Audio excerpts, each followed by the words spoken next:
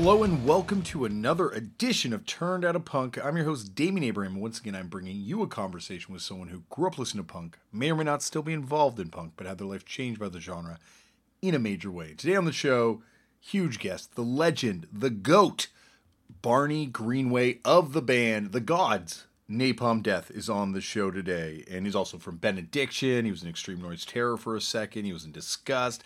More on that in 1 second. But also, do not forget to check out the fantastic new Napalm Death record, Throes of Joy from the Jaws of Defeatism on Century Media.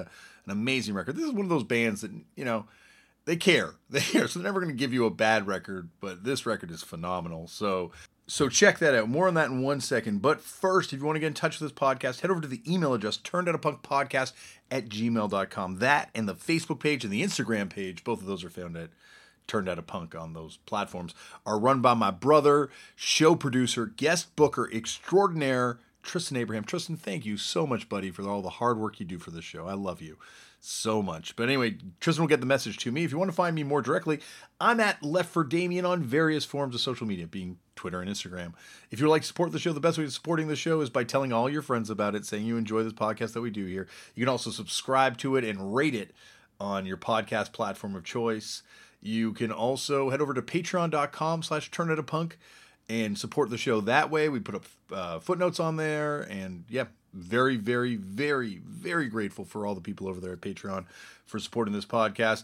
Also, huge thank you to the fine folks at Vans. Vans came aboard a couple years ago and said, Damian, do what you do, just don't do it out of your pocket, and we want to help you do this thing, and they have. So thank you very much to all my friends over there at Vans for their continued support of the thing that we do here. And that thing that we do here this week is interview Barney Greenway from the band Napalm Death. Now, Napalm Death, they're really a band that needs no introduction. They're a band that are legends, you know, legends. They invented genres, invented whole styles of music, and they are continuing to do that. You know, they keep pushing the envelope.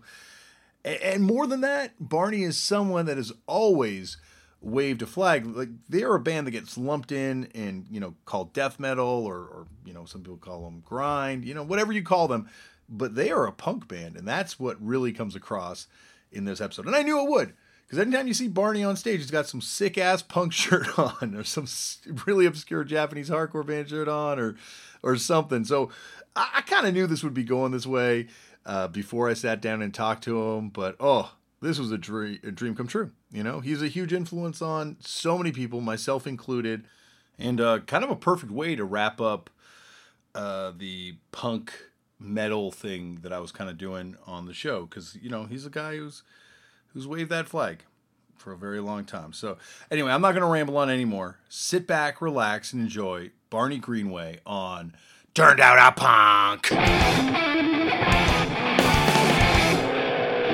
Barney, thank you so much for coming on the show. Yeah, no problem, man. No problem at all. It's nice and sunny over here, which will probably confuse a lot of people as it's the UK, but it really is, you know, quite a beautiful day. So there is lots to be happy about in that respect. Well, the sunny side of Birmingham sounds like a punk compilation if there ever was one. Well, yeah, but the thing is that I'm already going to sort of throw a spanner into the works at this point. I don't actually live in Birmingham anymore. I actually live basically right on the coast. You know, if you walked out of my front door and did a left and walked for 10 minutes, you'd fall into the sea, basically. So, yeah, I don't live in Birmingham anymore. So, yeah, it's a different scene. Yeah, that's for sure.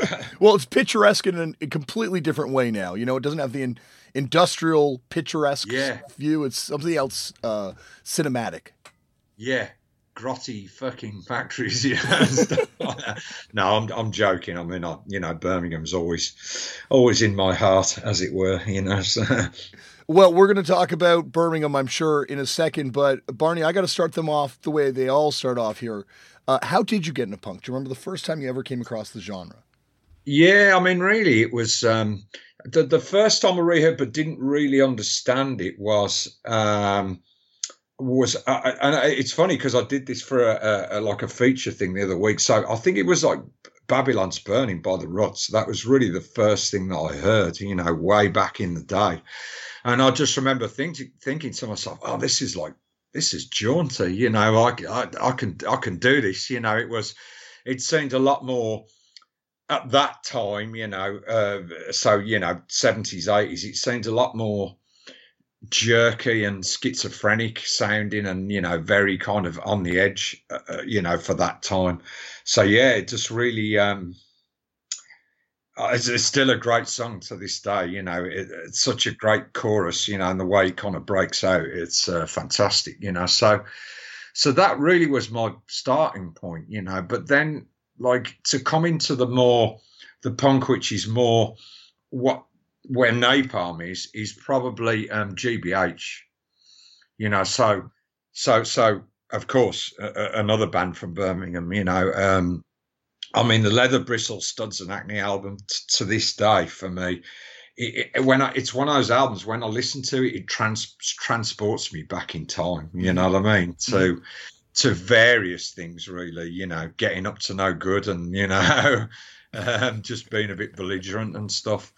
And yeah, it's and of course the irony is that all these years later, I got to know the guys, and they're still really nice people, consider them really good friends, so. Yeah, the best people. Like I was going to say, like, one of those bands that when you meet, you're like, oh, I hope it lives up to expectations. And a lot of times with punk bands, it can go either way. And yeah, they are amazing. Yeah, I really, it's so, and then from then on, really, it went kind of Exploited, Discharge, and then into stuff like, well, Napalm, you could say, Chaos UK, and then that next generation, which I really connected with, because of course we had the venue in Birmingham called the Mermaid.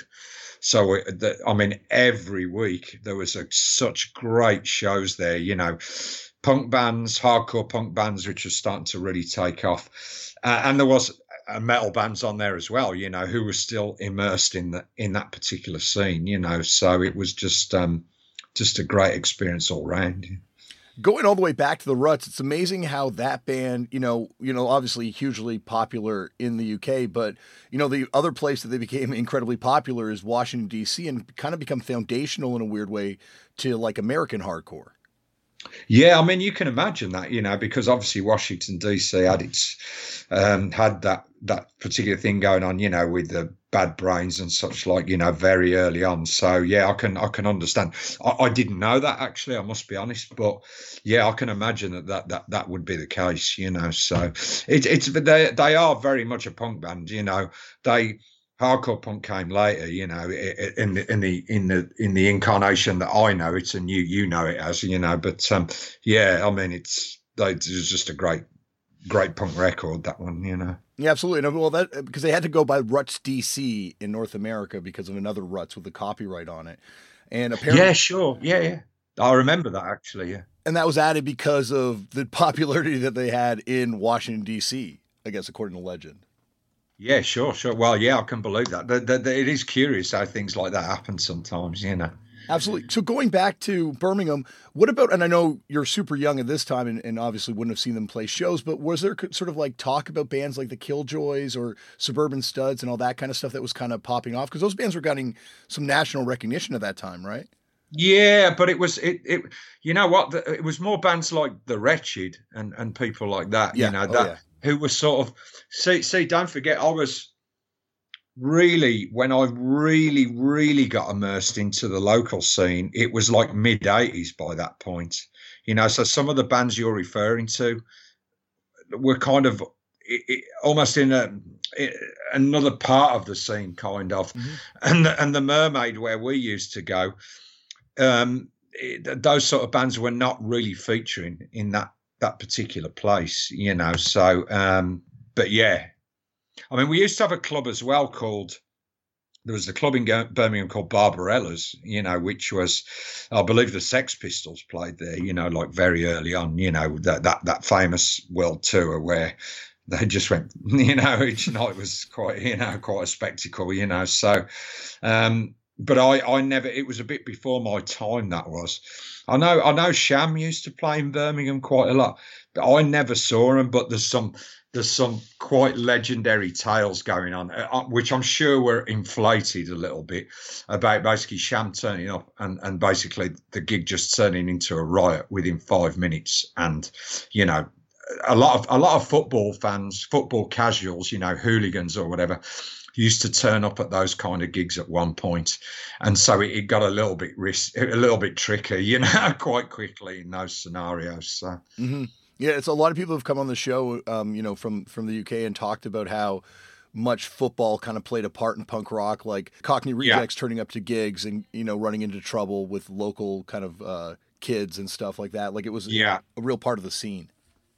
Yeah, I mean, one of just to be a bit more specific about one of the stories I was telling, and again, I'm only going from memory, so somebody might be able to correct me on some of the details. But I think Sham played in Birmingham, and one of the teams in Birmingham, which is not my team's actually the other team, but Birmingham City. As far as I heard the tale, a load of those guys turned up, and because. With Sham, you know, being like West Ham, and that there were some comments made, and it just went a bit south, you know, fairly quickly. So, which, you know, I don't condone that stuff. There's no need for like violence and stuff like that at gigs, but it was the time, you know. So, but yeah, again, once the Mermaid and the other associated gigs that I moved into, it was more centered around the peace punk scene than anything else, you know, the kind of anarcho scene. So there was never really that kind of, you know, hooliganish kind of sway, you know, to the crowd. It was all very peaceful. A lot of hippies, you know what I mean, a mix between punks and hippies, and just like, you know, all other people besides, you know. So it was great, you know. Really loved it. I miss it, you know. I do. I still to this day, you know, I miss it. So yeah, like I guess that's the birth of like the political punk, is that sort of crass record crass scene. Yeah, but I mean, crass came again well before, because, you know, crass were active like really early, sort of 80s and stuff. So the Mermaid 86, but there was a lot of the offshoot bands that would play the Mermaid, like Conflict played the Mermaid a couple of times, as far as I can remember.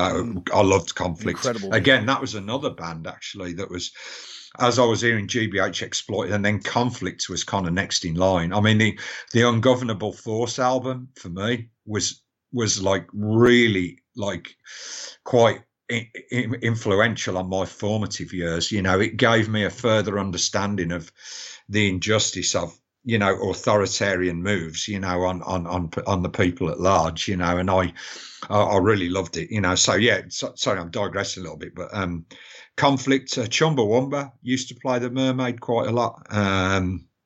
Who else? Like Subhumans, I think might have played a couple of times. Cities and Fish, who was the offshoot from Subhumans, and then we had some bands from the US. We had like Attitude Adjustment came over once. There was a ton of bands, you know what I mean?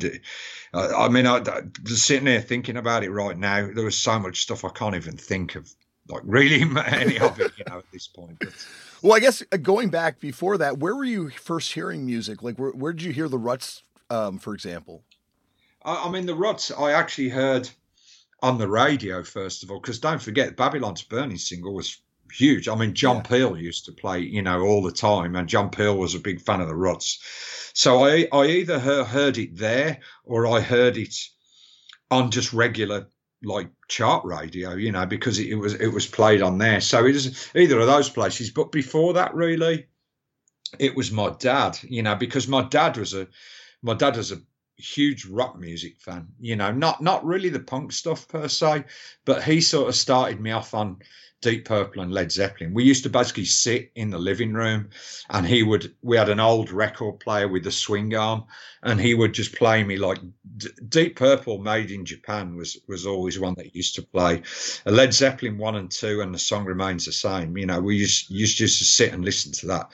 And then my dad, you know, then Motorhead came. And once, if we're going to talk about punk, I would have a debate with anybody that Motorhead could certainly be tagged as a punk band. 100%, you know, absolutely. Yeah, for me personally, you know, without Motorhead, no GBH, basically, you know what I mean? No Discharge, definitely, you know. So once Motorhead came along, that was it for me. You know, I sort of got an appreciation of a band that sounded like it was coming off the rails, you know what I mean? Every time they kind of played, you know, and I loved that. It sort of taught me, although I didn't understand fully at the time, it sowed the seeds of, you know what, I want to listen to bands that aren't note perfect all the time, that aren't playing like a metronome all the time. And Motorhead gave me that, you know. And my dad really loved them as well, you know, and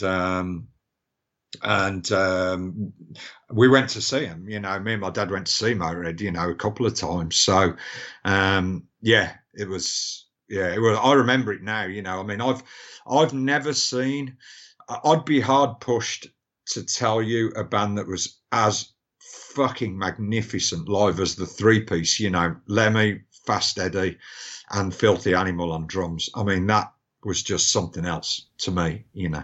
Oh, absolutely. Like one of the greatest trios of all time.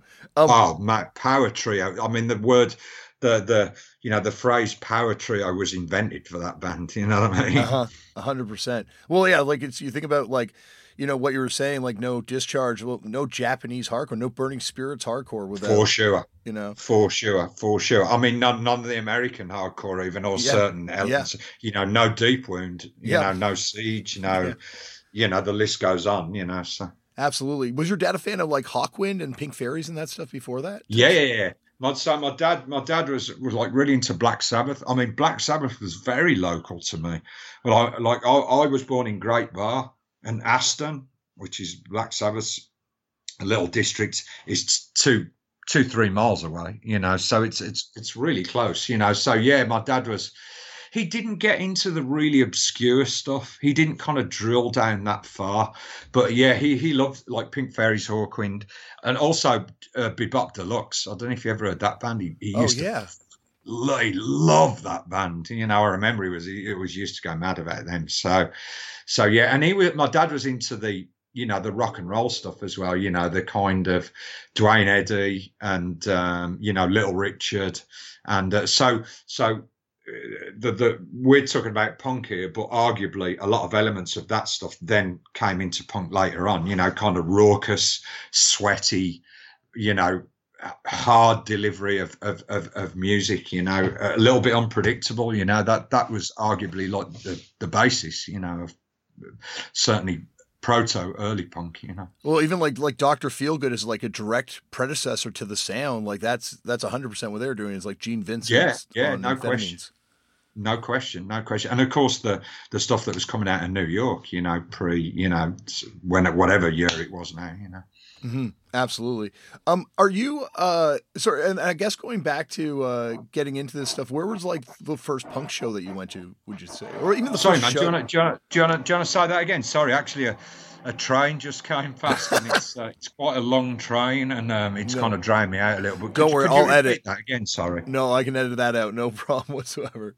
I guess like what was the first concert you ever went to?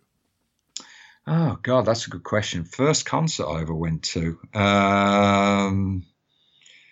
You know what? I think it was. I've been asked this before. I think it was Judas Priest at the Town Hall in Birmingham. I think it was 77, 78 or something like that. You know, it was the cape wearing years. You know, that's awesome. And so, where did you get into Judas Priest from? My dad. Oh, same thing again. Yeah, my dad again, local band. You know, just down the road from us. So. You know, you got to remember that local news was very active at that point. You would get very localized news that was well funded, you know, so you would have, of course, reports on local culture, you know. So I remember Judas Priest playing on the local Birmingham, you know, they dedicated 5-10 minutes to what was going on locally. So, yeah, I remember that. And it was something else, you know what I mean? Mm-hmm. So. But yeah, so. And so, where'd you kind of go from there? Like, what were some of the other early shows you went to? I think really after that it was Motorhead. You know, yeah. I didn't go to much in the early days because I couldn't really afford it. You know what I mean? Kind of had to pick and choose. You know, so I think Motorhead was the next one. And that was on the Overkill tour. Yeah, I saw him on the Overkill tour. That's amazing. Yeah, I saw the classic Overkill, Bomber, and Ace of Spades, which of course was the No Sleep Till Hammersmith album. Yeah.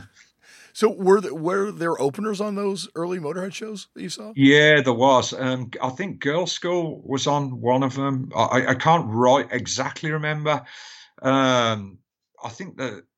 Oh God, you know what? I can't remember. I think Girl School was on one. I must admit, I don't remember the others right now. Were girls? Sorry, go on. Go on. Sorry, yeah. I was going to say, Girls School are kind of from Birmingham as well, right? No, Girls School are from London. Oh, there's certainly I think the bass player from the Killjoys was in Girls School after. Yeah, probably so. Yeah. So there's a little bit of a connection. Yeah, I mean, they were from London, but again, their first two albums, arguably, you might not directly call them punk albums, but they definitely got that energy. I mean, they used to play at a fair old lick, you know what I mean? So, yeah, I mean, fantastic, So what was the first, when did you start playing music? I started playing music in, let me think, 88, I think. So it was with Benediction, which was my first band, and then, no, or was it? No, sorry. I think maybe the first stuff I did was with, I actually had a side band. It was just fast, hardcore, early grindcore, I suppose you'd call it, with, it was actually the bass player on the B-side of the Scum album, Jimmy. It was Whale, the drummer from Bolt Thrower, Steve, who was in a band called Cerebral Fix, another hardcore punk band, and yeah, just a weekend band kind of thing, nothing serious, just rehearsal room stuff. So that was where I first started. And to be honest, I just kind of did it off the bat because. And this is the great thing about, punk music is that you can go to punk gigs and it gives you a realization, you know what, this could be me. You know what I mean? I can do this, and it always gave you, I found, a confidence to go into a rehearsal room and basically do it yourself, as the saying goes, So I did, I didn't know what I could do. I just kind of tried what I thought was, just kind of felt right. And the rest is history, I suppose, So, because you're obviously, a vocal hero of mine and so many other people, like, who were some of your vocal influences going into Benediction? Well, Benediction, to be honest, Benediction was pretty much death metal, It was like Celtic Frost, early Death, Massacre, stuff like that. It wasn't till I kind of joined Napalm per se that all the other stuff started to come out. So things like the vocalist from Siege, the guy from Deep Wound, the Septic Death vocalist, and also on veering off a little bit, stuff which is very influential on Napalm, like Michael Gyra from Swans, actually John Lydon during the Public Image years, which is fantastic, what else? Like Ian Curtis, from Joy Division, Genesis Peorage, for some of the stuff that he did with the Throbbing Gristle, and onwards from there, really, yeah, the guy from Gang of Four, also really great, like vocals and stuff. So a wide palette of stuff that is not necessarily straight up punk, but you could say, post punk or something like that. I know we're splitting categories a little bit, but that sort of thing, really. Barney, here it's all punk. We just everything that kind of gets thrown under that umbrella. I'll take it all and anything and everything. But you mentioned some of that international stuff, especially some of that underground stuff. Were you tape trading at that point? Yes, I was. Yeah, definitely. Yeah, all sorts of stuff was flying around. I mean, like I was trading with Mickey, at one point, the old Napalm drummer, and just quite a few people actually, I couldn't even remember. I couldn't even begin to tell you that. I was trading with probably 7 or 8 people, but I know like Shane, the bass player from Napalm, probably had about fucking, I don't know, 30 people, 40 people he was trading with. Because the thing was, it was exciting, the sort of stuff that was coming out of people's bedrooms even was just incredible, like creatively speaking. And it just goes to show that if you put your mind to something, you don't need the most expensive studios in the world to make something that leaves a mark, So that was what it was to me. I love the the sort of I love the ethos of it, the DIY thing. It's for Napalm, we have to be honest, we have almost 100% control over what we do, and we like that because we don't just do things and then just pass it off, because it's really important how we express ourselves, and ethically speaking, there are a lot of things that we wouldn't do, of course, as well. It's that just are not, don't kind of fit with the way that we think the band should be portrayed. So. Yeah, like I think that's the amazing thing about that period is you have this like international network of people that are just completely sidestepping the music industry and through the technology of tapes are able to kind of, like kids in Brazil putting out records by kids in Japan and like this sort of more Scandinavian stuff, I guess, with Brazil. But you have this sort of like exchange going on that's just so powerful. Yeah, absolutely. Yeah, I mean, I used to get C120s. I mean, it's really funny because there's kind of tape etiquette. If you got a 120 through the post, you'd tell the guy in a friendly way, "Look, don't send me a 120. It's going to chew. My tape deck can't handle it. It's going to chew it." There was always problems with C120 tapes. You would always say to people, C90s only, 60s or 90s, please. Anything either side of that. You could chew your tape deck, you know what I mean? Yeah. Or chew in your tape deck. So there was these little things, So I guess like what was going back to those early shows, I think that's the other thing, we kind of touched on earlier is that it's punk kind of happens, that first wave happens, and then it explodes into all these different directions where you have like, even bands like Motorhead going off and inspiring everything. And then you have, like the Oi bands going off and doing their things. How much of that stuff intersected with the shows you were going to? Like would like Mega City 4 or Leatherface ever play those types of gigs? Yeah, Leatherface. I remember Leatherface playing in the Mermaid, I think. But I mean, the Ska and the Oi bands, they were definitely there. Everything was accepted, but Oi could be a little bit tricky at times, there was a little bit of kind of infiltration into the Oi scene, from quite sort of hard right sentiments, and it could be a little tricky. Again, I'm not painting the whole scene with a brush because there's some really great Oi stuff, yeah. But yeah, in the context of the Mermaid, it was a little bit tricky. You didn't see that much of that stuff, and I didn't see much of it live either, as a consequence. So, but I definitely see the place of it, and I like some Oi stuff, so. Did that stuff intersect at all with the metal scene? Is that like you're talking about the infiltration stuff that was going on? And obviously that's something that happens very much in North America and spreads, but was that a problem in the metal scene at the time? You talk about the right-wing far right-wing Nazi stuff. Yeah.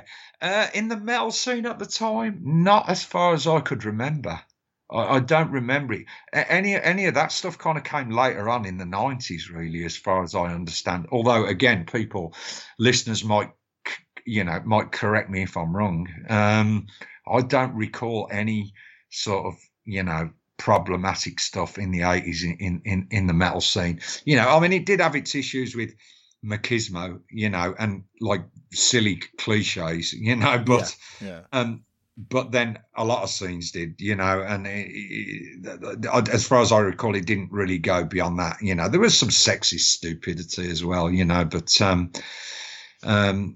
don't really remember any very, very problematic far right stuff going on at that point. I mean, I remember like Crass had a few problems, with violence at the gigs because, of course, it's really weird because Crass is always labelled as, oh yeah, that left-wing band, but they weren't. If you look at the way like Crass express themselves, they were always class themselves as apolitical. They didn't want anything to do with politics per se because they just thought it was the continuation of divide and rule. You know what I mean? People fighting each other for some, like stupid tags, you know what I mean? Of, left or right, you know what I mean? So Crass were always very much, against that. They wanted people to come together.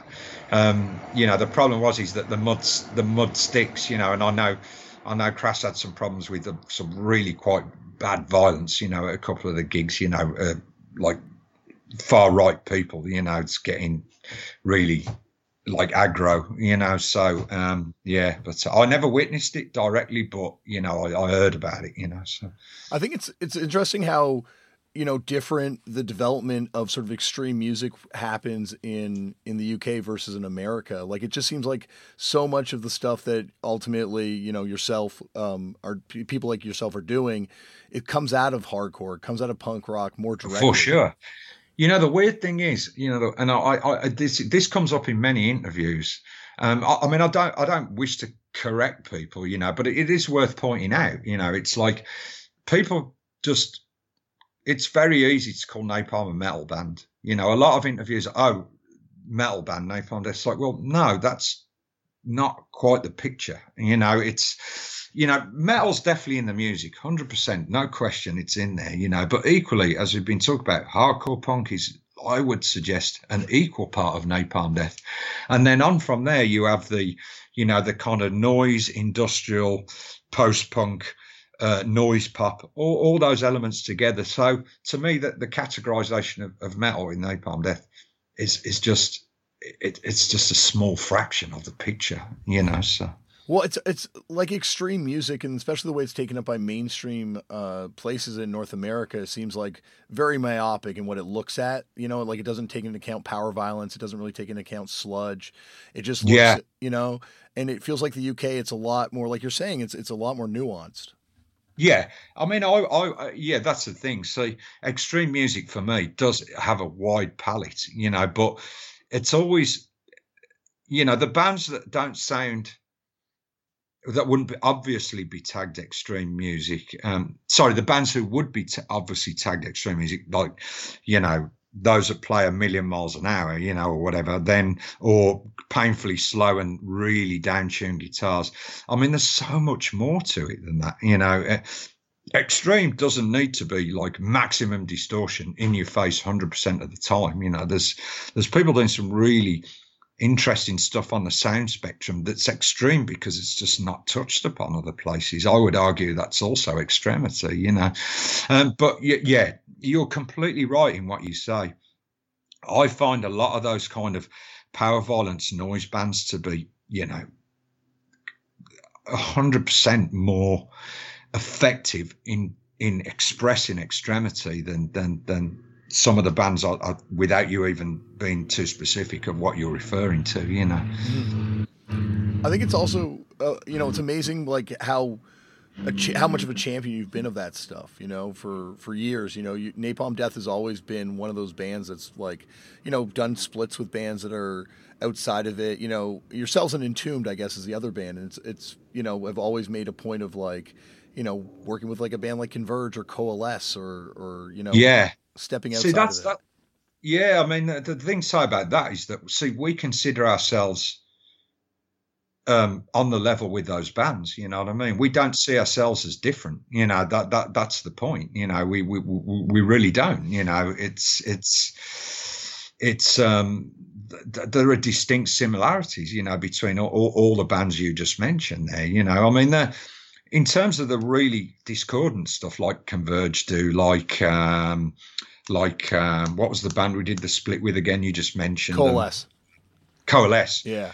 The discordant stuff that, well, arguably, and people from that particular sub scene have told me that, like, albums like Fear, Emptiness, Despair were like a big influence on their guitar playing, at points. So So Napalm has a very direct connection to that stuff, you know. So yeah, you know, we would consider ourselves definitely to be part of that, and you know, many other things you would care to mention. You know, yeah, I do. I just always, I guess I've just always been mindful with Napalm Death is that I never wanted to conform to an expectation, you know, a pigeonhole, you know, a kind of stereotype, you know.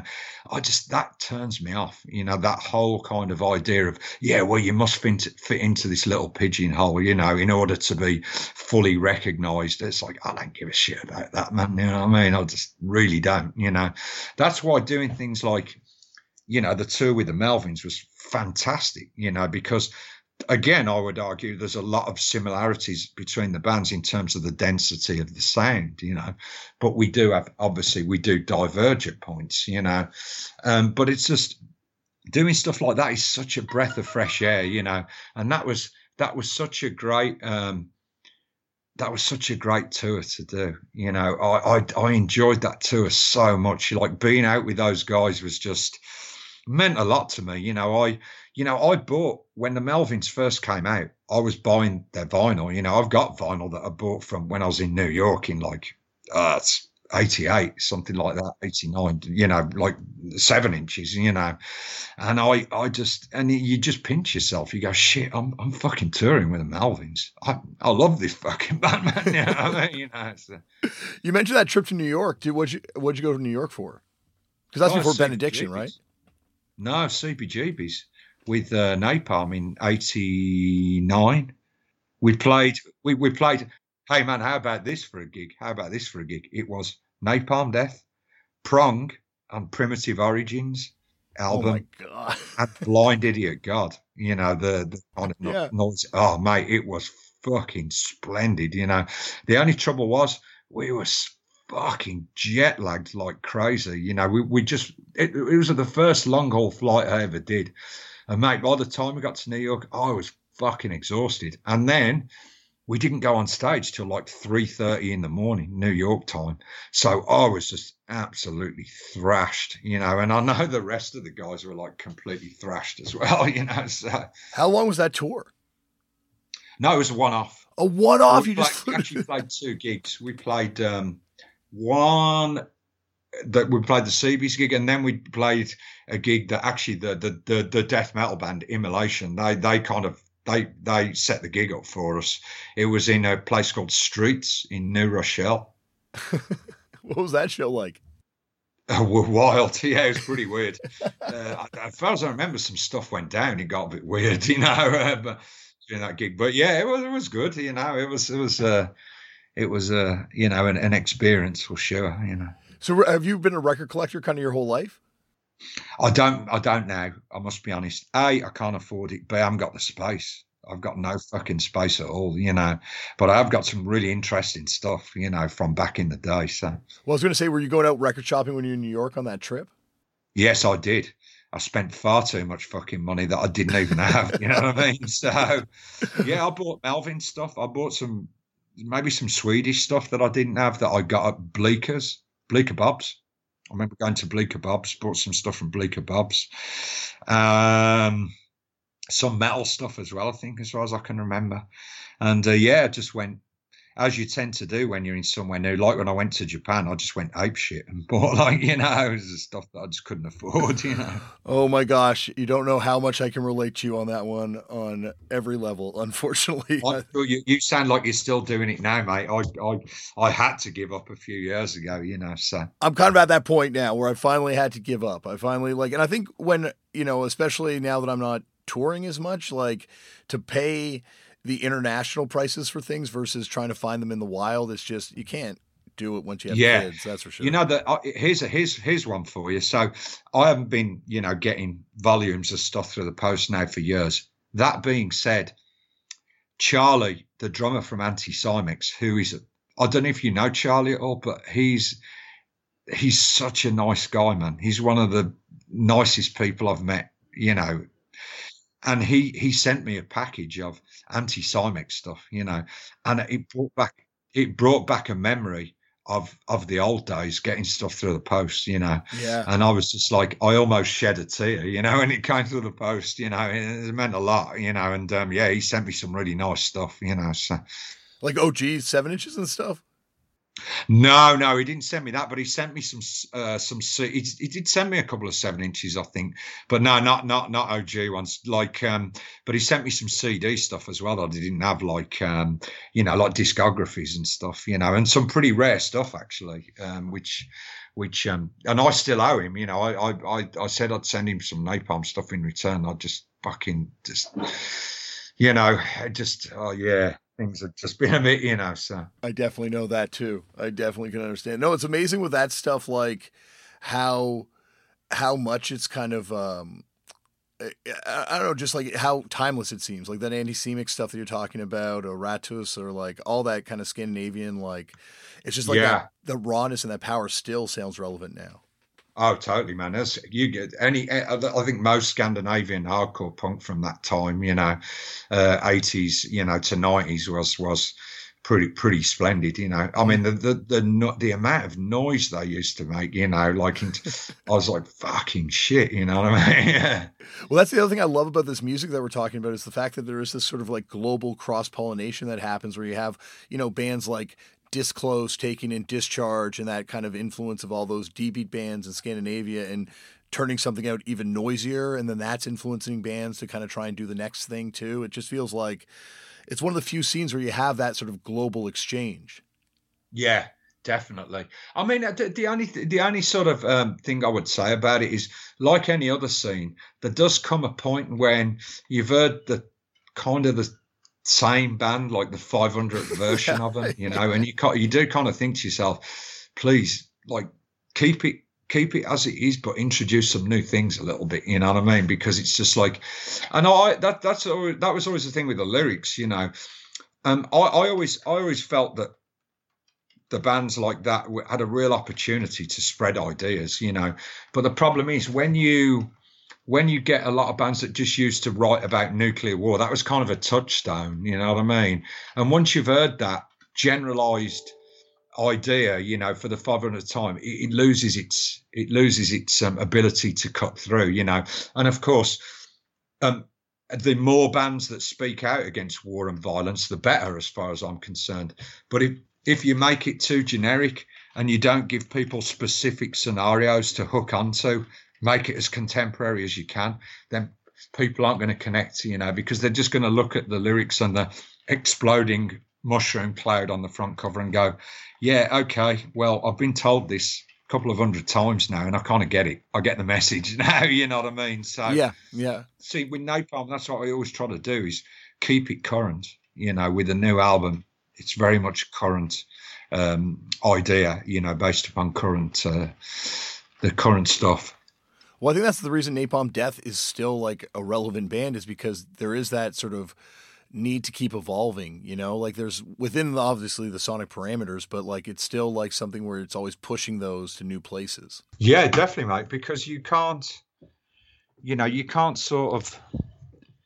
set the idea in stone and then just repeat it ad nauseum, because it's not going to work. I think people can recognize that lack of creativity sometimes, and I just think there's so much more that people can do. They just need to, like, sit back, think about it a little bit more and like develop the ideas, and I think it's, it would be more effective because, like I say, I would argue that alongside the power of the music and the creativity of the bands, if you're writing some very strong ideas about, opposing violence, opposing war, equality for all, liberty for all, safety for all, then you should really express it as creatively as you can, so it actually reads, so it entertains people, and that entertainment will then draw people in, you know what I mean? Absolutely. I guess going back though to be, way back now to before kind of that grind scene, that sort of proto grind UK hardcore scene that existed. What to you were like sort of the first bands of that? Obviously Discharge as a precursor, but like, was it like Ripcord or like who were the early? Yeah, Heresy. Yeah, definitely Heresy. I mean, Heresy was really big for me. You know, I mean, Napalm was actually my favourite band because obviously this is before I was in Napalm. Yeah, of course. But Heresy as well. You know, similar in some ways, but a different kind of sound. You know, Heresy's actual sound was definitely more rooted in certainly American hardcore, I would argue. You know, but yeah, I really love both bands. So it was Heresy, Concrete Socks as well. Who else from the UK? There's a few bands. Deviated Instinct, who were more actually they had more of a metal influence within them. Deviated mixed with like kind of early punk mixed with a little bit of the Scandinavian stuff. Doom as well, of course. Doom. Really, you know, Stick, the drummer from Doom, one of my oldest friends, you know. Who else from the UK? Things like the Instigators as well. I always used to really love the Instigators. It's funny because you mentioned there's like almost like that sort of like the bands that have that more of American influence to it, like bands like Heresy or bands like, I guess, Ripcord even, or certainly... Yeah, like, Ripcord, And like Jail Cell Recipes later on a little bit. Yeah, Jail Cell Recipes, there you go, man, there you go, yeah. Yeah. Stupid as well. Yeah, Stupids as well, absolutely. You know, they definitely had the American sound. I mean, Tommy Stupid was big on American hardcore, you know, it was that's the way he wanted to go, you know. Yeah, and I think it's amazing how it's like, it's almost like it's like this ball that's being passed back and forth sonically between America and the UK, like where it's like, punk goes from like the New York stuff influencing the British first wave, and then the first wave influences the American hardcore stuff, which then comes back and then gets internalized to kind of like, you know, the stuff that winds up being, you know, I like extreme music, like grind, whatever people want to call it, like, you know, the stuff that Napalm's doing, the stuff that Carcass is doing, like the stuff that becomes like this new scene. Like it's so, I don't know, I find it such an inspiring exchange that's kind of happening at that point. Sure. Yeah. And again, going back to the tape trading thing, you know, if you're getting music out to people like that, the person that trades the tape is going to then trade it with, is going to give a copy to one of his friends, and who's going to give a copy to one of his friends. That's why you hear a lot of 10th generation copies of old demos and stuff that just sound horrible, because obviously with cassettes, once you tape and tape and tape, the quality just goes down in the end, you know. But the most important thing about that is that word of mouth gets around, you know, and people get turned on to stuff, and it really does spread, you know, like the old saying goes, network of friends, you know. So absolutely. And it's funny because tapes are such an imperfect medium, but here they are, you know, they're the perfect medium for this exchange to happen, and probably wouldn't have happened without them. No, absolutely, you know. I guess like I've kept you forever, and would you come back at some point, Barney, for a part 2? Oh, mate, anytime. Just ask, you know, mate. I love this kind of podcast. You know, I get a lot of metal ones, you know, or ones more about, you know, thoughts and ideas and stuff like that mixed between the two. So yeah, I'm more than happy to talk. Well, anytime you want to nerd out about Radis, this is the place to come, my friend. So you're in Canada, are you? Yeah, Toronto.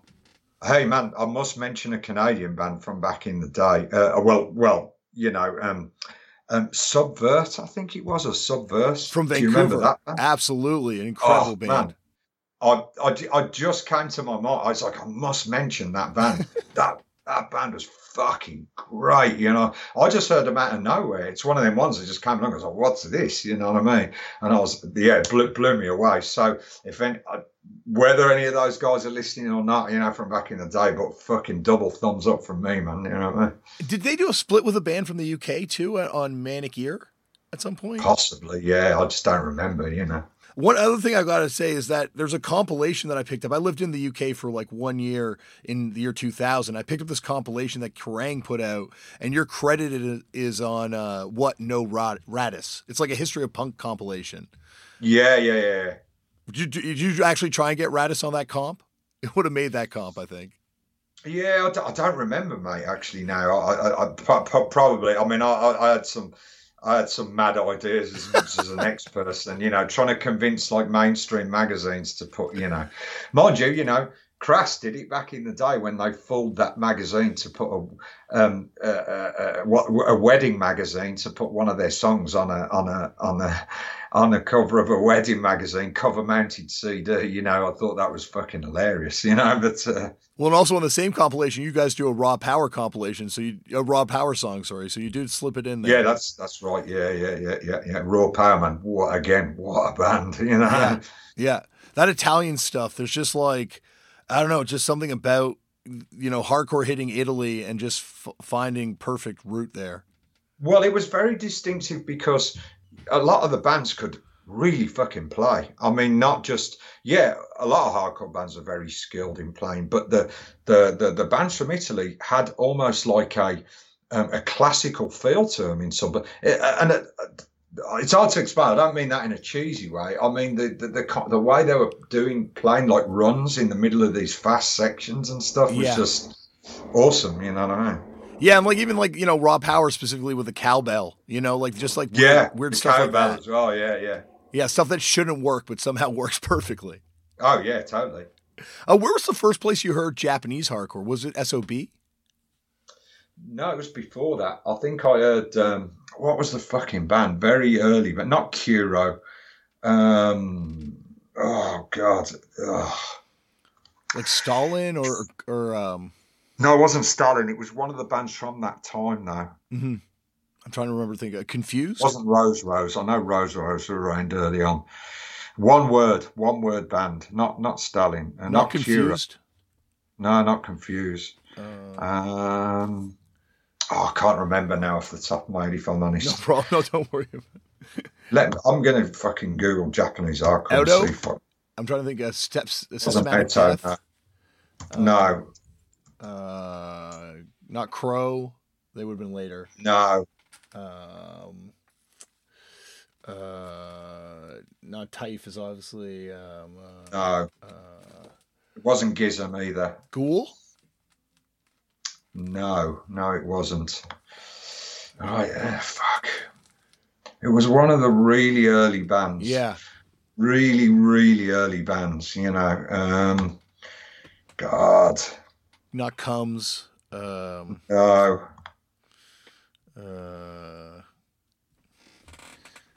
Mate, I can't remember. No problem. Don't worry about it. Don't worry about it. Yeah. There's a lot of bands. We've brought up a lot of stuff, Barney.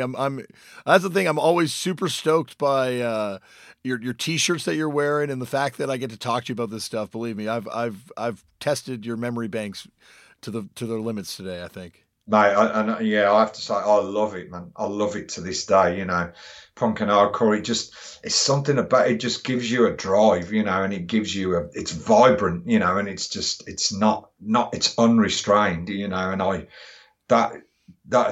those things are definitely what I want from the music I listen to, you know. So. Yeah, well, like you're saying, there's just like this power that you hear in Raw Power, you hear it in Motorhead, you hear it in Bastard. Like it's just a sort of like, I don't know, this drive, you know. Barney, as I said, this has been amazing. Would you come back for a part 2 at some point? Mate, anytime you want it, you just fucking shout, you know, and I'll be there. Yeah. So. Thank you, Barney, for coming on the show. And you're right there. Barney is down to do a part 2. It ended abruptly because he had to run, but he is ready to do that part 2, and I'm ready to have him do that part 2. Oh my gosh, there's a lot. You know, I got a lot more questions to ask him, so we will do that in the near future. And these part 2s do happen. You're thinking to yourself, he's full of shit. He's full of shit. These part 2s never happen. Well, coming up next week on the show, the part 2 that I've most wanted to do since I did the part 1 with him. Next week on the show, coming back, is Wildcat Robbie Brookside. That's right. The king of the punk wrestling connection will be here again. And if you thought part 1 was good, wait to hear part 2. There are some incredible stories in part 2. Oh my God. If you're a wrestling fan, there are some incredible stories in part 2. If you're a punk fan, there's incredible stories in part 2. And if you're a fan of both, it's a not to be missed episode. That is next week on the show. I think it segues perfectly too. Like, you know, Barney Greenway, and we talk a lot about Napalm Death and Carcass on the show next week. You know, this show books itself sometimes. Well, Tristan would beg to differ on that one because he's the one who actually does all the booking. But, you know, it feels like it books itself sometimes. It really does feel like it books itself.